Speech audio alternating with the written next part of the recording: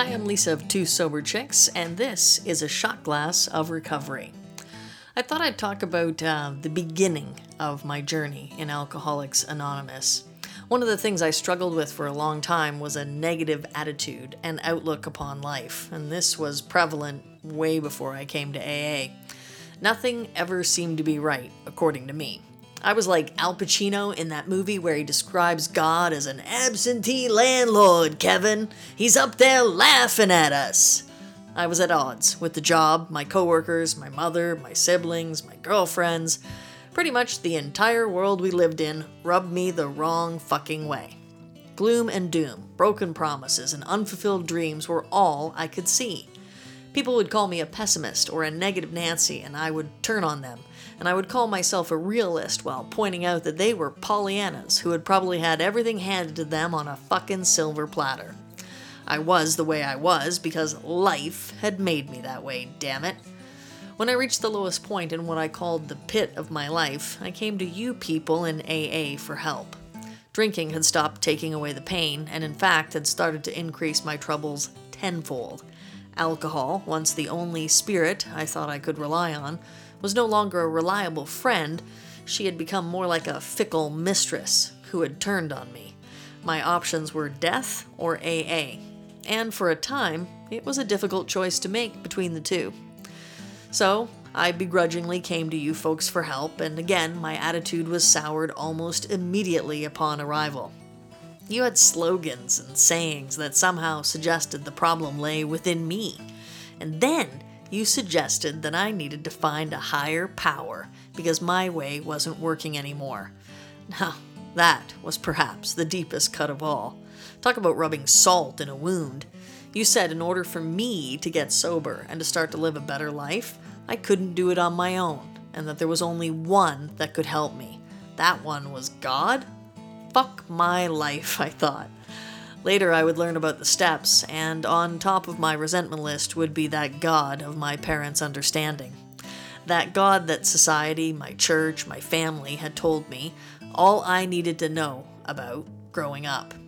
That God didn't sound like the loving parent or protector, provider, or forgiver that you all talked about.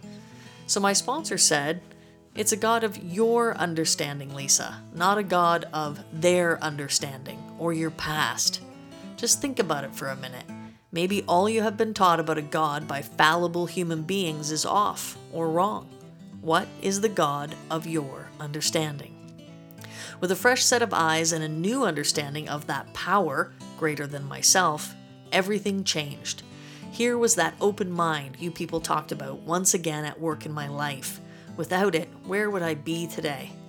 It was the actions of keeping an open mind and being willing to try things that I didn't believe would work that changed how I see life and inevitably changed my life as a whole.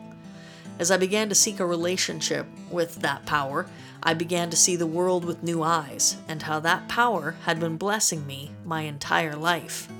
Gratitude began to replace the fear and negativity born of self-sufficiency. I saw that the world was full of people helping people and doing wonderful things, not the oppressive world portrayed in the news, which I no longer watch. Every need I have was actually being met. Maybe my wants weren't always being fulfilled, but that's not really God's job. And I started to see how I could make the world a better place, from home to work to the community I live in. I am surrounded by such opportunities daily. And as long as I persist in seeking to grow spiritually and to see what I can do for others, the gratitude continues to outgrow the darkness.